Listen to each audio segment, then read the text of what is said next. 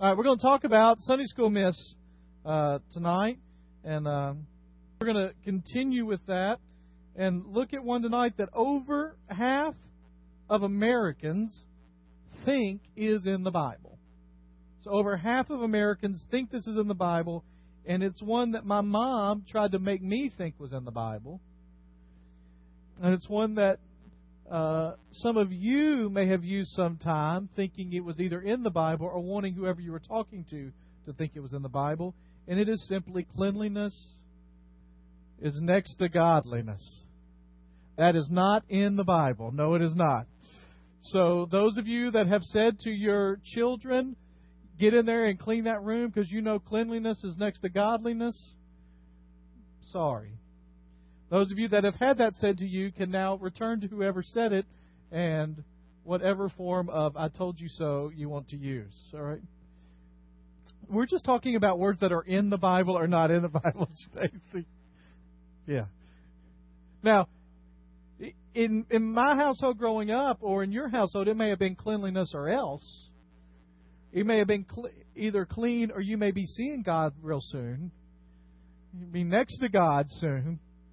But cleanliness is next to godliness is not in the Bible. Now, the truth is that as much as we can trace it, it was probably a Hebrew proverb. And so it was probably around, but it's not in the Bible. The first time that I did a little bit of research, and the first time that I saw it kind of mentioned was in 1769, written down in a sermon by John Wesley, who wrote, Slovenliness, isn't that a good word? Slovenliness. Slovenliness is no part of religion. Cleanliness is indeed next to godliness. So that's where it probably comes from. When I hear that, though, I now think about a story I heard where a pastor had a man come up to him and say, Pastor, I have got to divorce my wife. And he said, well, what's the reason for divorcing your wife? He said, well, Pastor, you know the Bible says that cleanliness is next to godliness, and my wife is a slob. And the pastor said, well, sir, I hate to tell you this, but that's not in the Bible. He said, well, I don't care. It should be. I'm still getting a divorce. So sometimes things may not be in the Bible, but they want it to. Now, the Bible does talk a lot about cleanliness. So it's not a subject that's ignored. And we're going to kind of trace the progression of cleanliness in the Bible. Now, I know that sounds like the most exciting subject you have ever heard, right? We're going to trace the development of cleanliness in the Bible. So all of you get your excitement shakers out. And we're going to talk first about the most exciting book in all of Scripture, Leviticus. Exactly. Here's what the Old Testament does. The Old Testament taught how to stay clean. That's a kind of an important thing of the Old Testament. If you've got your Bible, you can turn over to Leviticus or Numbers. We're going to look at Numbers 19 or Leviticus 11. We'll be at both places, so you just choose. It's like Choose Your Own Adventure. You remember those? I had those books when I was a kid. You choose your own adventure. So either Numbers 19 or Leviticus 11. The Old Testament, Leviticus and Numbers particularly, is filled with instructions from God about how to stay ceremonially clean. Now, what was the reason to stay ceremonial clean? Why did they want to do that? You could offer sacrifices. What happened if you were ceremonially unclean? You couldn't offer sacrifices. What else? You couldn't be around people. I mean, you had to kind of be in isolation. And so there was this real desire for the health of the community to stay clean. Okay? To be unclean was to be defiled. So God gave them directions about certain foods, things that were clean and unclean. Many of the rules that God gave them were for cleanliness, but they were also just for health. Okay? For instance, God told them not to eat pork. Okay? I like pork. It's good. My dad can cook pork loin that makes my mouth water to think about it. All right? So I like pork. So why was God against pork? God didn't like pork. Well, the truth is, pigs they're dirty, right? filthy. And they also are prone to bacteria and diseases, and you have to cook pork really well. Now, here's the thing. It's harder to tell when I like to cook meat. I like to grill. Mr. Robert, we've had these conversations about grilling. It's harder to tell just by looking when pork is done than when beef is done. And you have to remember, they didn't have internal digital thermometers. Right? And so you had to cook pork really well to get all that out. So God was just saying, we want you to stay away from pork. Okay? Another example is the prohibition against touching dead bodies. Now, we think, well, why would anybody want to touch dead bodies? Well, there are people in our society that have to. There are those that are around them. When someone dies, you have to take care of that. And so if you touched a dead body, you were unclean. Well, the reason for that is, we know today partially, was because dead bodies are breeding grounds for infections and diseases. And so touching that, and if you just allowed everybody to touch and move around, then before long things are going to spread pretty quickly. It's interesting because I read some articles today about cleanliness and just those kind of things, and the Levitical law, and what would have happened or what did happen in ancient civilizations when they didn't take precautions like God said, when they didn't stay clean. And the truth is, disease ran rampant. And they said the modern day equivalent is a preschool or daycare. And all of us that have children that have been there said, amen. Because kids, they like to put things in their mouth. If they have things coming out of their nose, there you go, Jimbo, I saw that. The hand goes straight up, and then it goes either on the leg or your friend or the table or whatever, and you're just using everything. I mean, we've joked a little bit, but we've had the stomach virus passed out to our family twice in a 4-week period. And some of that came because we passed it to each other, but the initial came from the fact that kids just aren't that sanitary about things, you know. And so God gave them these instructions, but He also gave them some instructions that are kind of interesting to show how cleanliness is important that we may not catch. If you've got it open to Numbers 19, this is 17 through 19, and stick with me for a minute because I know the most invigorating thing is not reading out parts of Numbers. It says, "For the unclean person, put some ashes from the burned purification offering into a jar, pour fresh water over them, and then a man who is ceremonially clean is to take some hyssop, dip it in the water, sprinkle the tent and all the furnishings and the people who were here. He must sprinkle anyone who has touched a human bone or a grave or someone who has been killed or someone who has died natural death. The man who is clean is to sprinkle the unclean person on the 3rd and 7th days, and on the 7th day he is to purify him. The person being cleansed must wash his clothes and bathe with water, and that evening he will be clean." So 7 days is the thing. But there's this interesting thing about taking these ashes in a jar with water used over burnt wood. Okay? Now, I'm not a chemistry major, and that sounds strange, but according to some things online, when you mix animal fat that would have been left over, wood ashes, and water, what you get is a very basic soap.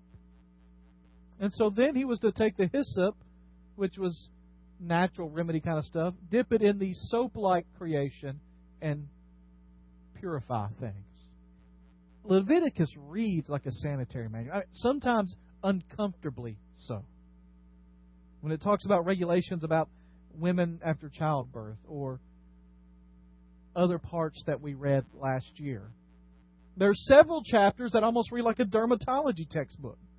Detailed instructions about what to happen in diagnosing and treating a skin disease. You know, in the last few years, around Sweeps Month, every year there's some station that does a huge story on the dangers of mold in your house. And we spent all this money and time and energy figuring out how to get rid of mold. Do you know that there are over 100 verses in Leviticus about getting rid of mold and mildew? So God wanted them to be clean. There's another example in Leviticus 11:24 about not touching animal carcasses. Now, I know some of you say that has not crossed my mind. Man, I really hope I get to touch an animal carcass today. But in Leviticus 11:24 it says, "You will make yourselves unclean by touching these. Whoever picks up one of these carcasses must wash his clothes. When one of them dies and falls on something, that article, whatever it will be unclean, is made of wood, cloth, hide, or sackcloth. Put it in water. It will be unclean until evening. Then it will be clean." Because of all of that, the Jews were some of the most health-conscious and cleanest people of the ancient world. They became clean freaks. They became people that everything was about the rules and regulations, and it made them different from other people. Now, here's the issue, though. They became more concerned about outward purity than what was going on in their hearts. If you've got your Bibles, turn over to Mark chapter 7. Through the generations, from generation to generation to generation to generation, what was once an important rule for keeping yourself clean then became a rule that had to be done or you would be spiritually marked, to the point that eventually not doing those things made you completely okay, and it became completely about external stuff. In Mark chapter 7, we have this story where Jesus and His disciples collide with the purity rules. The Pharisees and the teachers of the law had come from Jerusalem, gathered around Jesus, and said they were eating with unclean hands. Now, Pharisees and Jews did not eat unless they had ceremonial washing, holding to the tradition of the elders. When they came from the marketplace, they didn't eat unless they washed. They observed other things. They washed the outsides of the cups, pitchers, and kettles. But what is not at stake here is whether or not you ought to wash your hands before you eat. Okay? This is not one of those passages that kids can say, "See, Mom, Jesus didn't wash His hands, so that means I don't have to wash mine." Now, this is important for those of us that have boys, either as children or grandchildren, because boys are like magnets for dirt. I mentioned I picked up Eli today. He has a cheeseburger. I'd already picked it up at Sonic, so when he got in the car, I handed it to him. He gets the big smile on his face. We're driving out of the thing. We get turned on. We're in Madison Creek. We get turned onto Long Hollow, and I look in my rearview mirror to see if he's enjoying the burger. As a dad, I sympathize with that passage where God gives gifts good. He wants to enjoy. And it's one of those moments I wanted to feel like a good dad. I gave my son a meal. I want to see him enjoying the gift I have given him. And I look back there, and all I see is black.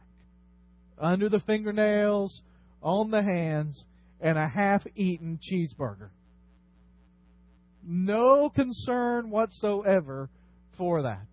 So he comes in here, and I tell him, "You have got to wash your hands. Go wash them now." So he comes back, and apparently he had rubbed his face and head as he was washing his hand, because now he has black streaks all over. And I said, "What were you doing?" He goes, "Well, I played the play." He goes, "Dad, my hands were much worse before you picked me up." And I'm thinking, how could they be much worse? And I said, "Well, what?" He goes, "Well, I washed them in the water fountain." I was like, "What you did?" That just makes sense, right? I guess you don't mess with the soap stuff. Just stick them in the water fountain. He probably put his hand. I won't tell the school that they need to sanitize. You may put it over the water. It's like boys just have dirt. I heard about one boy bragged to another boy, "Look, my hands are dirtier than yours." He said, "That's just because you're a year older than I am," right? So this isn't Jesus saying, "Don't wash your hands before supper." What is being said here is that the ceremony doesn't make you clean. You see, the Jews had come to this place where they said not cleanliness is next to godliness. They said cleanliness is godliness. They had come to the point where they had said that being clean is being godly. They took it to the extreme that said these regulations make you holy. They mistook physical cleanliness for holiness. And so as the Bible progresses, what you get is cleanliness was important. It was important to be set apart. But secondly, that it's not about just external cleanliness.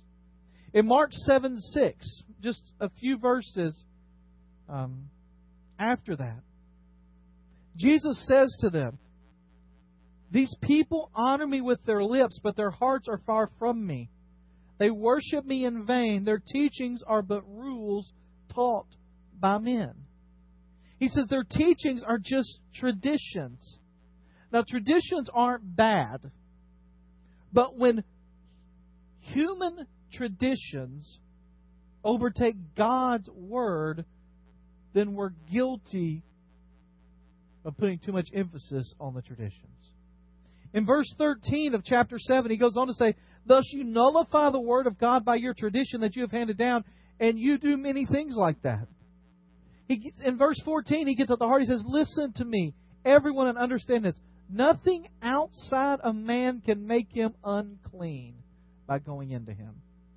Rather, it is what comes out of a man that makes him unclean." Now we've read that so many times, we just go, yeah, that's what Jesus meant. Of course.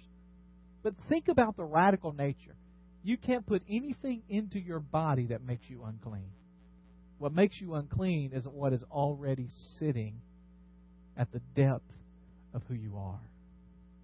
Jesus taught that the real problem we have is not with dirty hands, but it's with a dirty heart.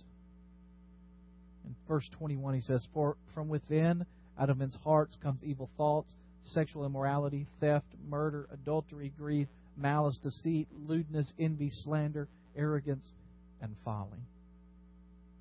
All of these evils come from inside and make a man unclean. The problem with a phrase like cleanliness is next to godliness is not that being clean is not a good thing. I mean, you can talk to anybody that knows me well. I am not the tidiest person in the world. Okay?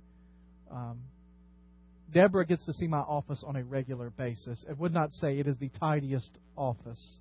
And in fact, I cleaned it today, probably because I felt guilty because I was preaching on this tonight. And the fact that I couldn't find a resource I needed for tonight. It was buried under 13 or 14 books somewhere on my desk. And the thing that is always said around the office when I get my desk clean is, well, we'll just see how long that lasts. All right? And I have gone 2 or 3 weeks before. And it not be terrible. All right? But the problem with that phrase is not that being clean is bad. It's when you equate something superficial and external with meaning that you've somehow gained some kind of favor or proximity to God. I mean, the phrase cleanliness is next to godliness says that, well, if you can't be godly, at least be clean. Or if you're striving for godliness, cleanliness is a part of it. The New Testament teaching is that the most important thing is not your outward purity, but what's happening on the inside. And the problem with all religion is that it makes you think that appearance and performance get you closer to God. The Jewish leaders thought they were closer to God than Jesus because they ceremonially washed their hands. It made them feel good about what they were doing. A religious ritual allows you to feel that way. I've heard stories of people being in the Middle East and the noon prayer signals, and the Middle Eastern men, they all bow, face Mecca, to memorized prayer. Makes them feel good about what they're doing, but it doesn't really help them to live at peace with themselves and others. I've heard of people being on a 747 over the Atlantic when a group of Orthodox Jewish men wearing all black crowd into the back of the plane so they could be nearer to Jerusalem. They tie their phylacteries on and bobbed up and down reading the Torah, but it doesn't necessarily make them love their neighbors anymore. And I've been in churches where people raise a cracker to their lips and drink some juice, and yet it doesn't make them more devoted to the Lord. One of the worst religions on earth, one pastor has said, is or can be a Baptist church. It says you have people that thousands and thousands, probably millions of Baptists who at some point in their life got dunked and put on a church roll. And because of that, they think that they're clean before the Lord because of external actions they've taken. So as a result, you ask them, well, do you know the Lord? And their first response is, well, I've been a Baptist for 40 years. That's not really the question. Well, I remember when I was 8, I walked the aisle. That's not really the question. We even develop what we think makes people good Christians. He was a good Christian man. Well, what does that mean? That means he went to church and he gave his money and he didn't say bad words. We have to be careful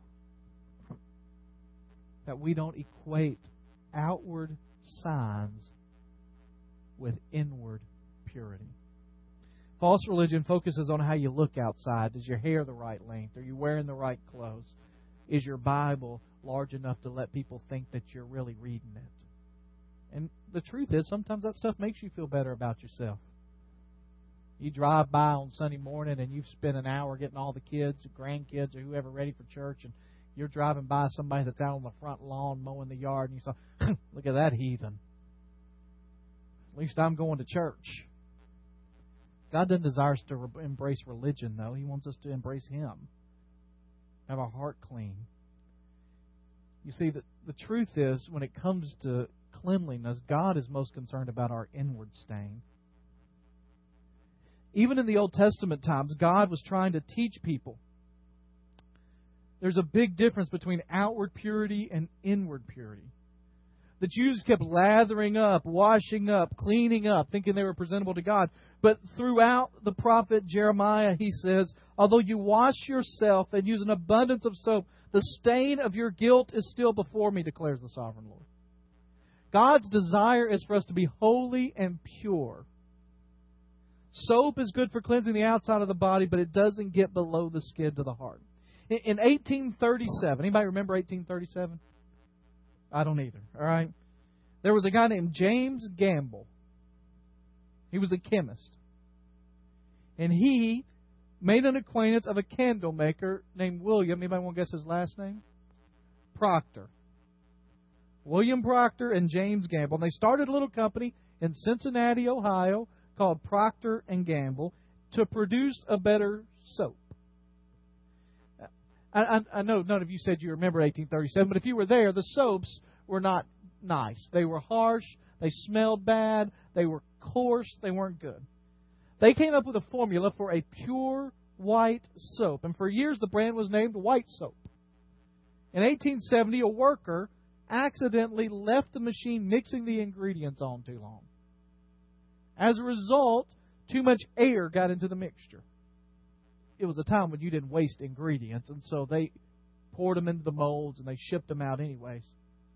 Within just a few weeks, they started getting glowing letters back about their invention of a new floating soap. The extra time had made the soap lighter, and they had invented the white floating soap. William's son, Harley, was running the company. He didn't like the brand name White Soap, and so he was looking for a new one. When one Sunday in church, he heard his pastor read from Psalm 45:8 that says, "From palaces of ivory, the music of strings makes you glad." And from that verse, he renamed his soap Ivory Soap. For marketing purposes, they decided to have an independent chemist and analyze the ingredients of Ivory Soap. The result was amazing. There were only 0.56 impurities in the soap. So Harley Proctor proudly proclaimed Ivory Soap was 99.44% pure. He even copyrighted the phrase. There's only one problem with that phrase.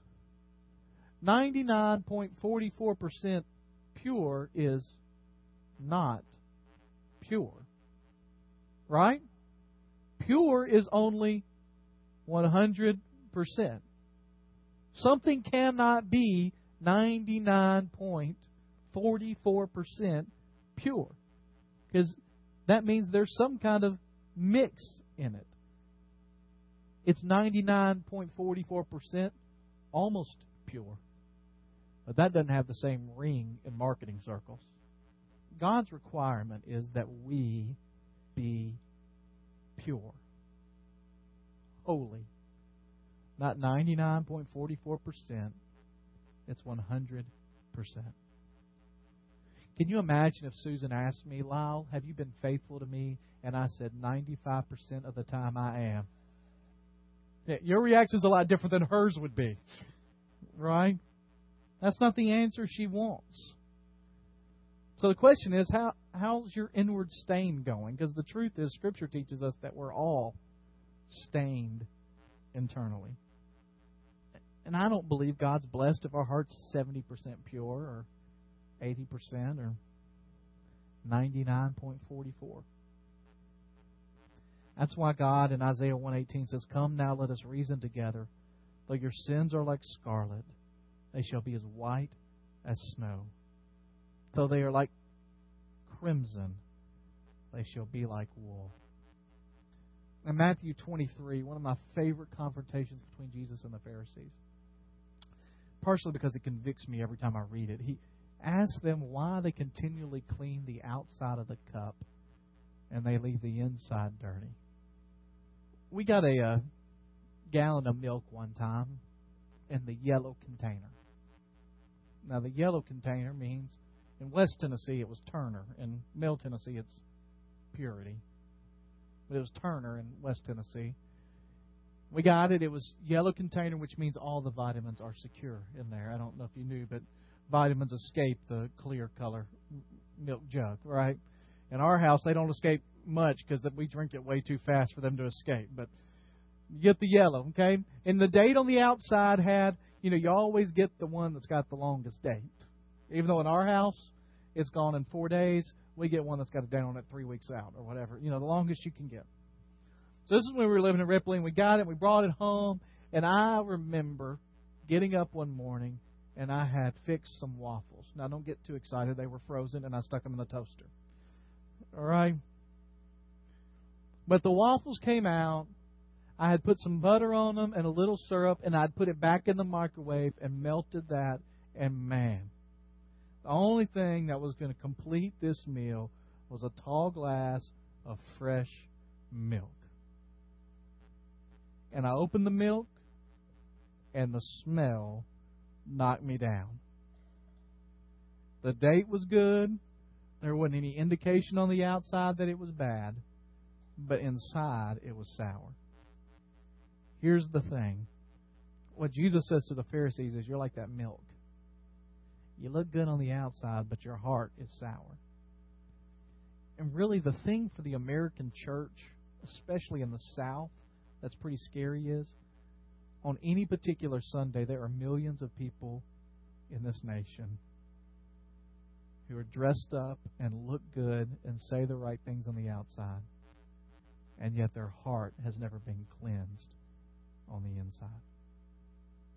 And as a result, their lives are like that carton of milk or the glass that hadn't been washed. In the Old Testament, the understanding was that there were ways to stay clean, but when you weren't clean, there was a process to go through to wipe away your sin. And it always involved the shedding of blood. And what we have to realize, and we're going to talk about it in two kind of ways, is that the only way we can be cleansed is through Jesus. First of all, it's His blood that cleanses our sins. The Jews sacrificed thousands of bulls, goats, lambs. These rituals made them ceremonial clean, but Jesus is our sacrifice. Hebrews 9 says, the blood of goats and bulls and the ashes of a heifer sprinkled on those who are ceremonially unclean sanctify them so that they are outwardly clean. Then Hebrews writer says, how much more then will the blood of Christ, who through the eternal Spirit offered Himself unblemished to God, cleanse our consciences from acts that lead to death? We are all sinners by nature and by choice. God has equipped each one of us with an early sin warning system. It's called our conscience. Now, we talked about the very first week. We can't let our conscience be our guide. But it does let us know there's something wrong inside.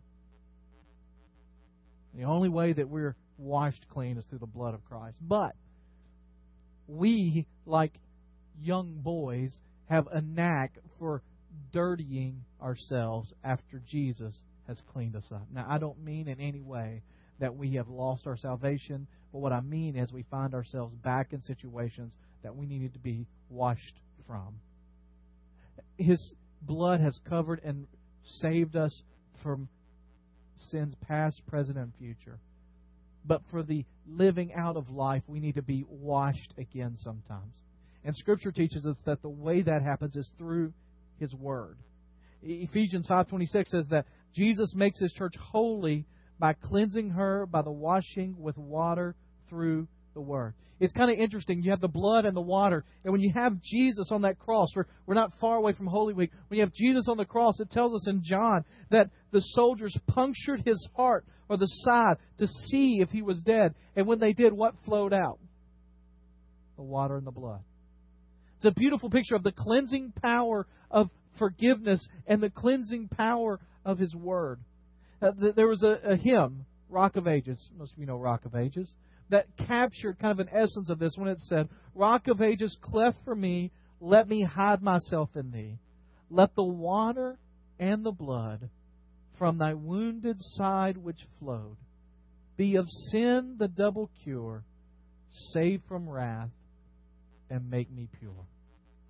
Sometimes we have to read God's Word and appropriate it in our lives to be washed again fresh, to be able to live in the glory of what He's called us to do. You know, it's like Monday I mowed the yard for the first time this year. I didn't mow the grass because we don't have grass yet. We have weeds. But our yard seems to think that it could be a weed field, all right? So lots of little purple things on the ground, all right? So I mowed it. And I thought I was going to be able to mow it without weed eating until you mow it. And then you got to weed eat. And when I weed eat it, I have two put together. I don't have modern mowing equipment. All right, I have. Anybody seen Forrest Gump? The snapper that he rides. That's what I've got. All right, looks almost like it. All right, it's red. It's got the I do that and does this the whole time. All right. My weed eater is two weed eaters put together. It's the engine off of one and the shaft and head off of another. And when so maybe three by this time. And you put it together, and it doesn't have a guard on it. So when I weed eat, I get stuff all over me. Okay? So I get through Monday, and I've got it on my legs, I've got it on my arms, I've got it on my clothes. Now, can you imagine me walking in and saying to Susan, she looks at me and says, man, wow, you are dirty. You need to go get in the shower. I took my shower on Sunday. I'm done for the week. What are you talking about? I took 2 last month. That ain't going to work, is it?